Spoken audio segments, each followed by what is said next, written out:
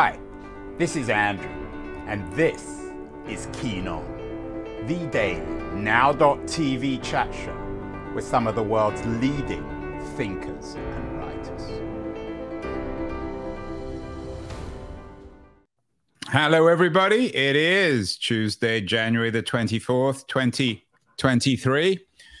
And the news is rather depressing, as so often. Dominated by stories of political scandal and corruption. Both Joe Biden and Mike Pence have been caught with classified documents being stored in their homes. Meanwhile, in Ohio, the Republican Party, or the local party, has been accused of taking $60 million in bribes as a corruption trial opens. Overseas, the Ukrainian President Vladimir Zelensky has removed a whole group of top officials in terms of trying to contain a corruption scandal. All over the world, corruption seems to be dominant. In Vietnam, there's an anti-corruption purge.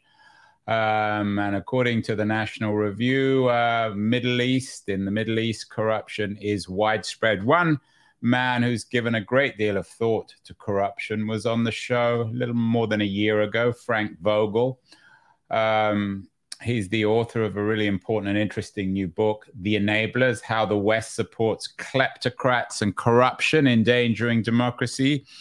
He actually called the stuff on Ukraine back in April of last year. He talked about Zelensky's next headache, money. And that headache now is perhaps metastasized into something more painful. Frank is joining us from Washington, D.C. Frank, is the news on government corruption as depressing as it sounds, or might we be encouraged with the fact that at least we're reading stories about corruption these days? It's depressing. I wish we could say it wasn't. Yes, we are reading a lot of stories about it, but the real truth is that the stories we are reading are just the tip of the iceberg of the scale of corruption that abounds in international trade, international finance, in politics in so many countries. And it's good that the US is doing more domestically to root out domestic political corruption.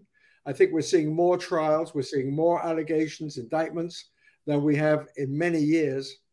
But the US remains the primary repository of dirty money from all over the world, including, of course, from Russia and Ukraine, China, and many other countries. Not a good picture. It's certainly not a good picture. And Frank, some people might suggest that we, so to speak, in the United States have no right to talk about it. You've written about Donald Trump and his big ripoff, his big lie, the deep corruption of his culture and his strategy even for raising money. You suggest that democracy has been on the line for a while in the United States. And again, I use this word carefully, do we in the United States have any right to be talking about corruption when it's so extensive within the United States? I think, first of all, yes, we do.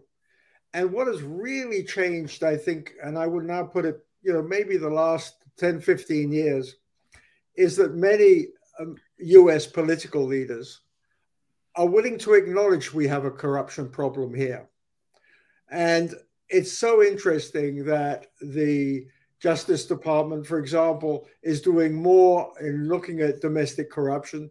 As you know, a top FBI officer has been indicted in New York.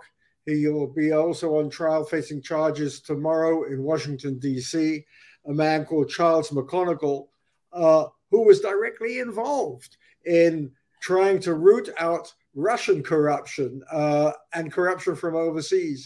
And he was allegedly on the take. So we are doing more about it. Our political leaders are talking more about it and about the fact that we have to clean up our own house.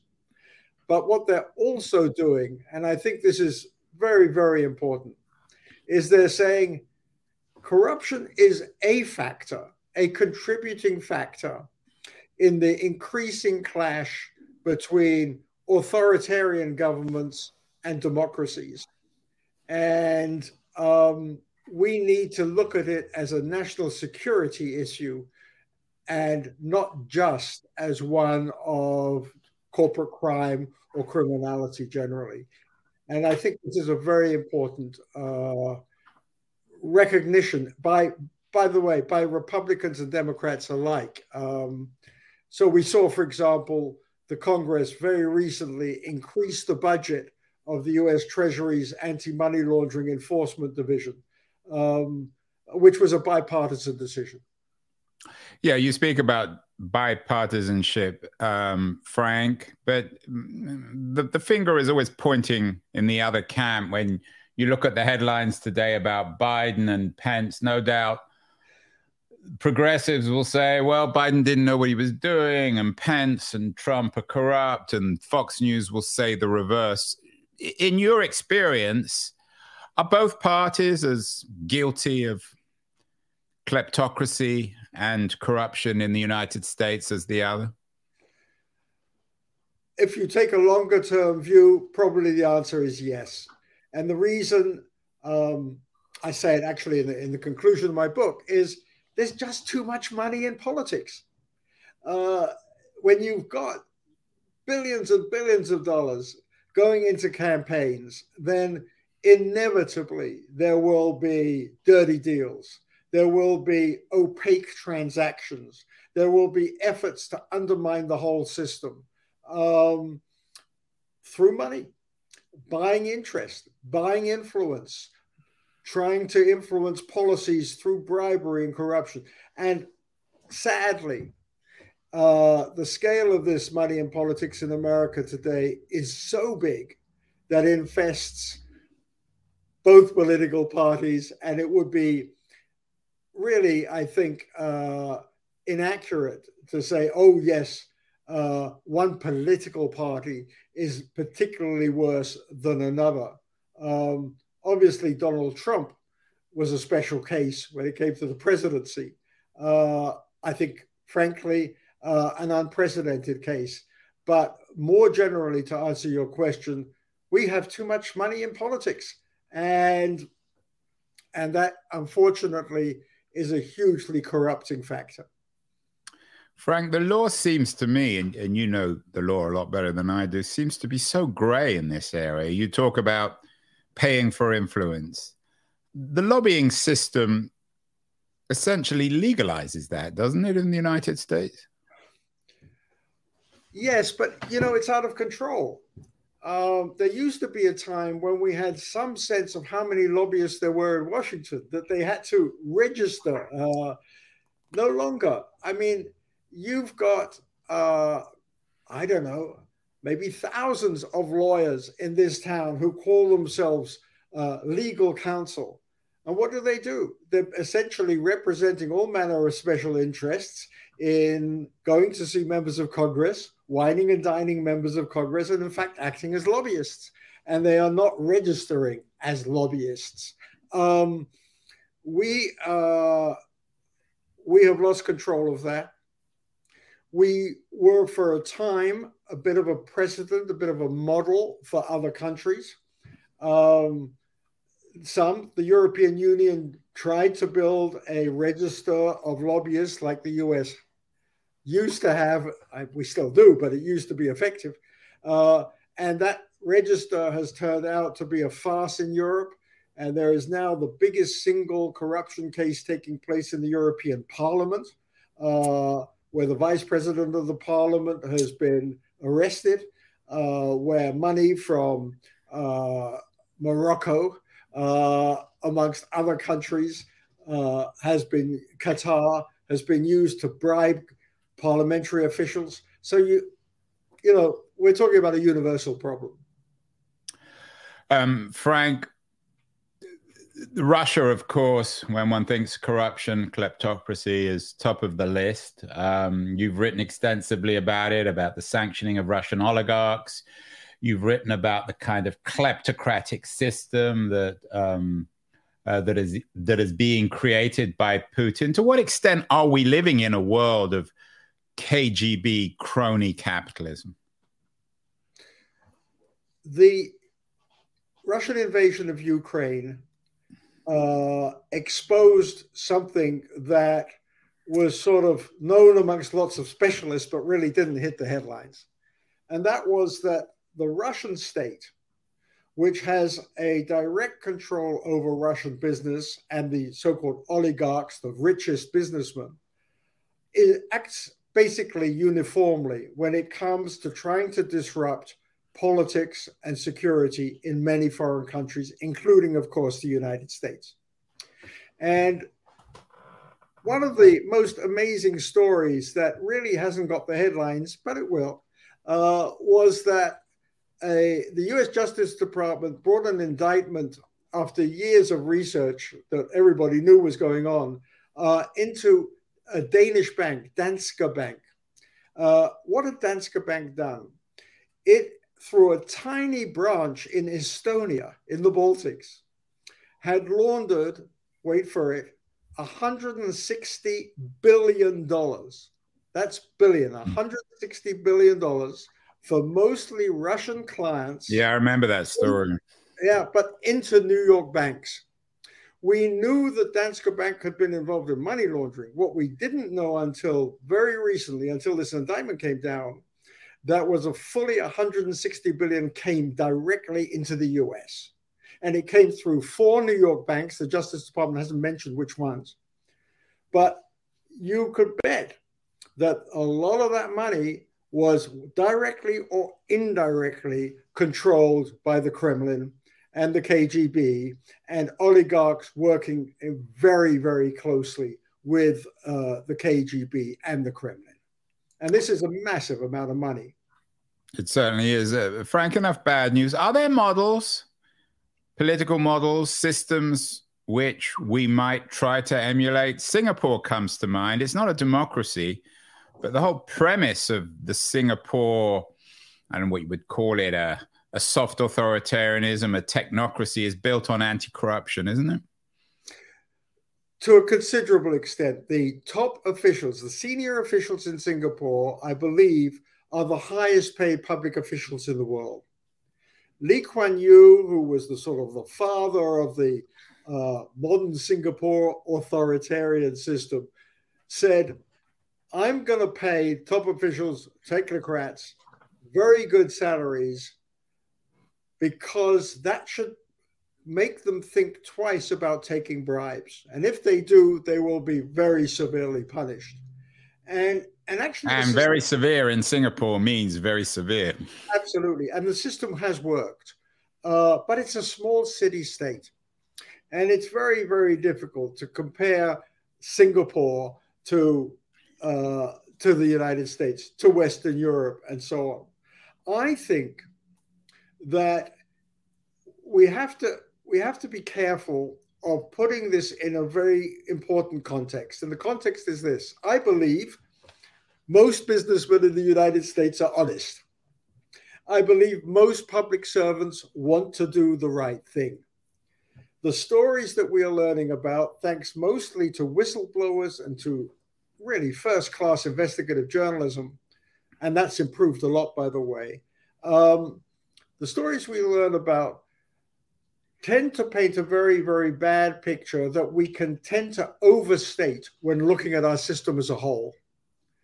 I think the democracies, particularly in Western Europe, Scandinavia, and in North America, have a lot going for them. So the corruption that we see, which is very worrying, and which I think in many respects is increasing because of weaknesses in law enforcement. We have the rules, we have the laws, we don't have the enforcement demand. We don't have the pressure on the government to enforce an anti-corruption to the degree that is necessary. But we should put this in context. I think our democracies are, relatively speaking, quite good models of anti-corruption. Clearly, huge scope for improvement. So what can we do? What can be done in 2023? Talking about taking money out of politics is certainly in 2023 is not realistic. What can be done in the next 12 to 18 months to begin to address all these issues? First of all, I think we need a bigger, broader discussion led by our political leaders about the need for integrity in politics. You mentioned this crazy story about Biden's papers and Pence's papers, and of course there's Trump's papers. And what people worry about when they read those sort of things is really about integrity in politics. Are our politicians really serving the public interest all the time, or do they have other agendas? We need a good discussion about integrity in politics. Well, no one's going to. I mean, it's like arguing against apple pie, Frank. Everyone's going to say we need more integrity. Where's the debate? Well, I was going to say, but if they're going to do that, then they have to actually put the money behind what they're saying. What do I mean by that? We need much more money going into the Justice Department and the Treasury Department and the Commerce Department in anti-corruption work. We have the laws, but we are not enforcing them nearly enough. And that raises the question, why? And I would argue special interests, starting with some of the biggest banks and the auditing firms and the real estate firms, have taken a great interest in making sure that enforcement is lax. We need to change that. We can if we have the political will to do it. Don't forget, at the moment, a lawyer can come along to a real estate company and say, I want to buy this $20 million apartment in Manhattan for a company that is registered in, I don't know, South Dakota. The real estate agent will not need to ask under law who is the real owner of the company in South Dakota. He'll do the transaction. And the owners could very well be Russian gangsters. We need to change that. We can change that. So when I talk about our leaders talking about integrity, I mean that they talk about it and then they do something, such as enforcing the laws and modifying the regulations to capture the real estate industry, to capture the art industry, where at so many auctions, famous paintings are going for millions and millions of dollars, and nobody knows who was the seller and who was the owner, the new owner, the buyer, because the auction houses are not under any requirement to reveal that sort of information. We need transparency and integrity, and we know how to improve things, but it's going to take budget resources, and that means curbing the power of the special interests who do not want enforcement. That's domestically. And if I may just add one more thing, Andrew, internationally, President Biden has his second so-called Summit for Democracy, which takes place at the end of March. Central issue again is going to be international corruption. And this time, this administration and the other governments it's invited have to put on the table actionable agendas, not just rhetoric. They have to say, we will do this and we will put these resources behind it. And we'll see if they do. I'm a bit skeptical, frankly. We'll see if they do. And in that regard, the latest crisis over corruption in Ukraine may be a stimulus finally for some of the Western countries to say, okay, enough with this. We really have to get much, much tougher. Zelensky, but I believe, wants to do the right thing in anti-corruption. But again, it would really, really help if we provided him with the kind of investigative tools and support and staff, frankly, that he needs to root out corruption in his own government. Frank, you said something quite shocking. You suggested that there were banks out there who are actively trying to fight regulation because they are corrupt themselves, or at least they're enabling corruption. Deutsche Bank, for example, got a terrible press in terms of its relationship with Donald Trump. Do you have banks in mind? I mean, are you talking abstractly or concretely here? Because it's a shocking thing to say. You talk about integrity in politics. What about integrity in banking? Bankers should obey the law as well, shouldn't they? Yes, and that raises, takes me back to what I said to you earlier. I mean, how can 4 banks in New York take in $160 billion of money from Which banks were they? Well, the Justice Department hasn't disclosed who they are. Do you have any sense? And are they going to get investigated on this? Well, I should hope so, but I'm very skeptical if they actually will. And why are the banks? Let's be very clear about this. The lobbyists for the banks come to the discussions from a point of view of saying the less regulation of banking, the better. And they believe, for example, they opposed lots of the provisions of the so-called Dodd-Frank Act after the financial crisis in 2008, 2009, because they didn't want to be constrained in the type of activities they could do. So they're not coming in and saying, hey, we're opposed to money laundering rules or things like that. What they are saying is just give us less regulation. Trust us more.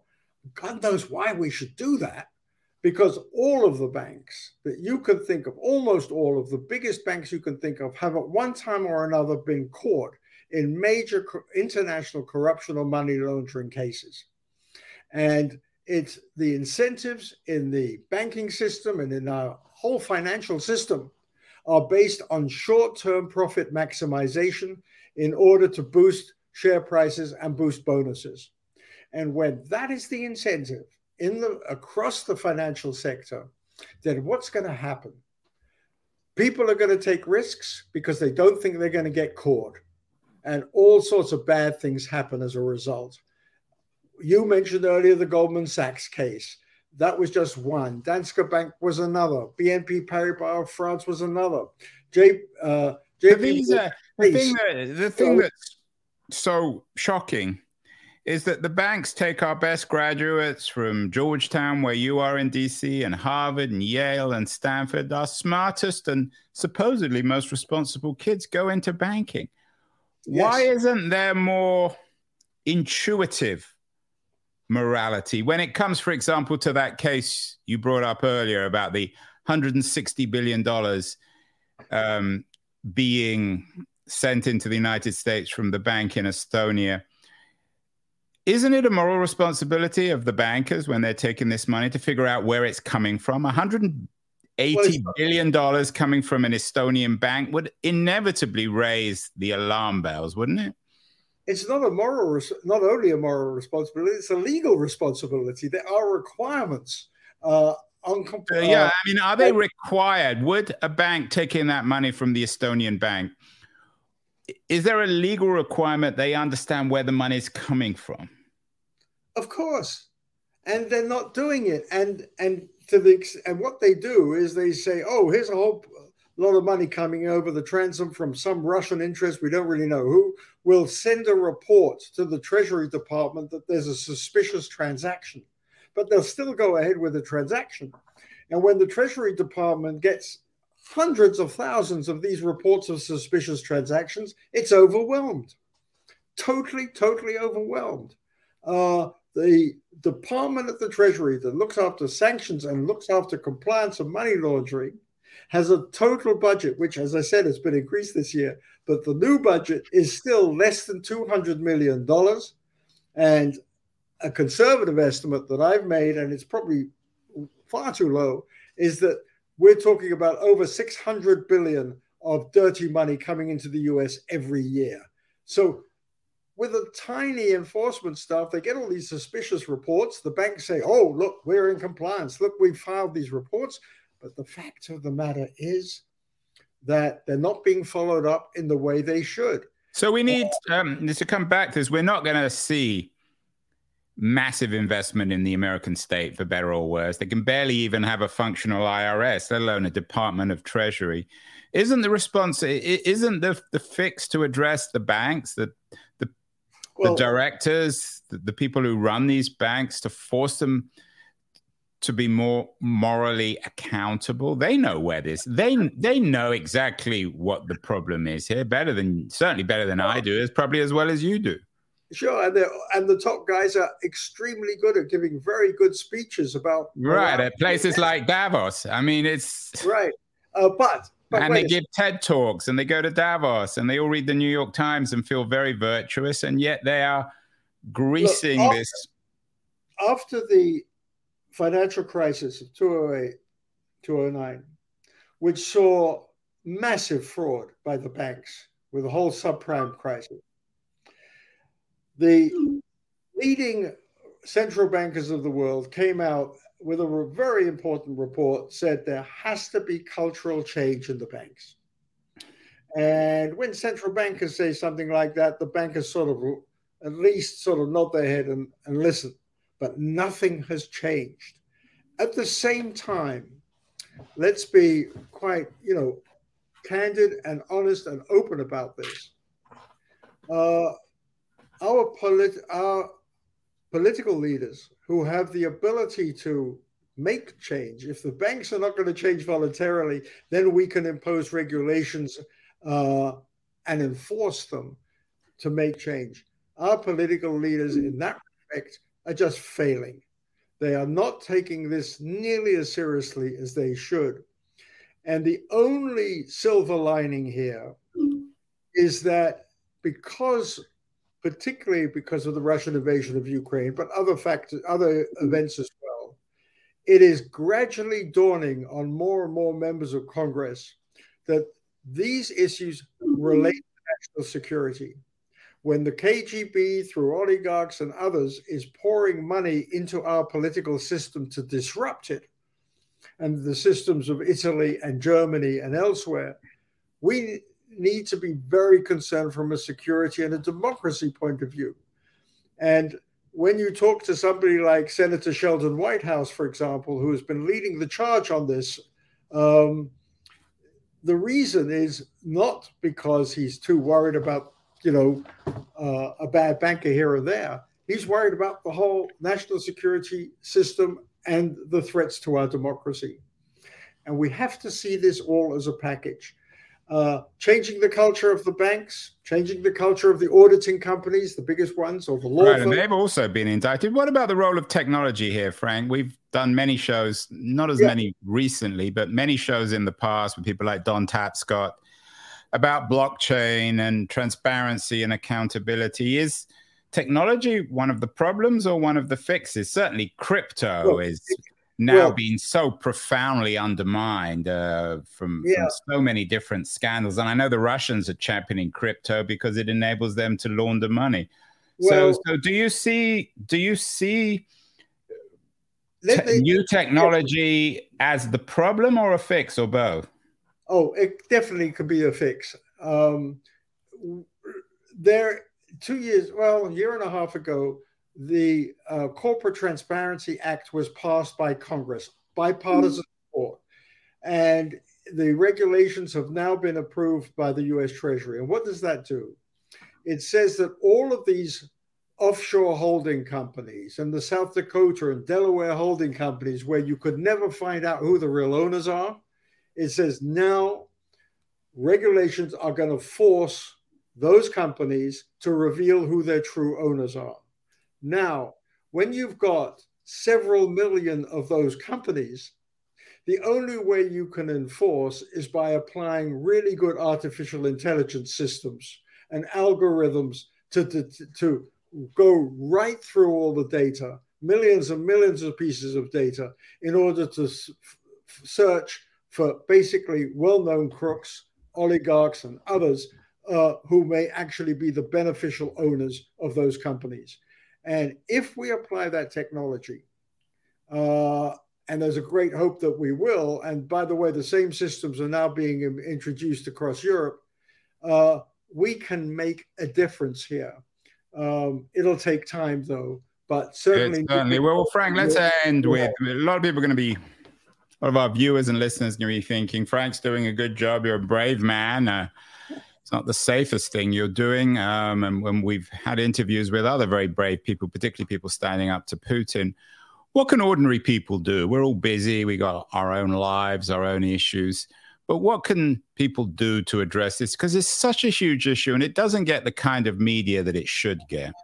No, and it doesn't. And I'm going to, at risk of sounding repetitive and boring. Yeah, I mean, everyone needs to read your book, The Enablers. That's given. And other books on kleptocracy that we've had on the show. Of course, but people need to write to their congressman and say, approve the budgets for meaningful anti-corruption, anti-money laundering enforcement. The word enforcement has to be right up there. Congressmen and senators need to hear from the public that corruption is something very much on their mind, and that if they need to pass the necessary budgets to provide our Justice Department and our Treasury with truly the ability to get on more even terms with incredibly sophisticated lawyers, bankers, auditors who represent the kleptocrats of the world. By the way, those kleptocrats and those government officials and those oligarchs who are stealing public funds in Russia, in South Africa, in Egypt, and many other countries, they're not using crypto. These people are so concerned about the safety and security of their investments, they would rather put the money in US Treasury bonds than in Bitcoin. So what are they doing? They are using all manner of holding companies, nesting holding companies from offshore and so on as the vehicles to do this. And they are paying enormous amount of sums of money to the enablers, of which this man, McConnell, who's just been indicted in New York, was on the payroll, it turns out, of Oleg Deripaska, one of the richest oligarchs from Russia and a very close associate of Putin's. So the public at large needs to really get right to the members of Congress, their senators, and say, get the budget money to enforce existing anti-money laundering and anti-corruption laws. It's as straightforward as that. Let's not get technical about blockchain and so on. Let's focus absolutely on giving these authorities the resources that they need.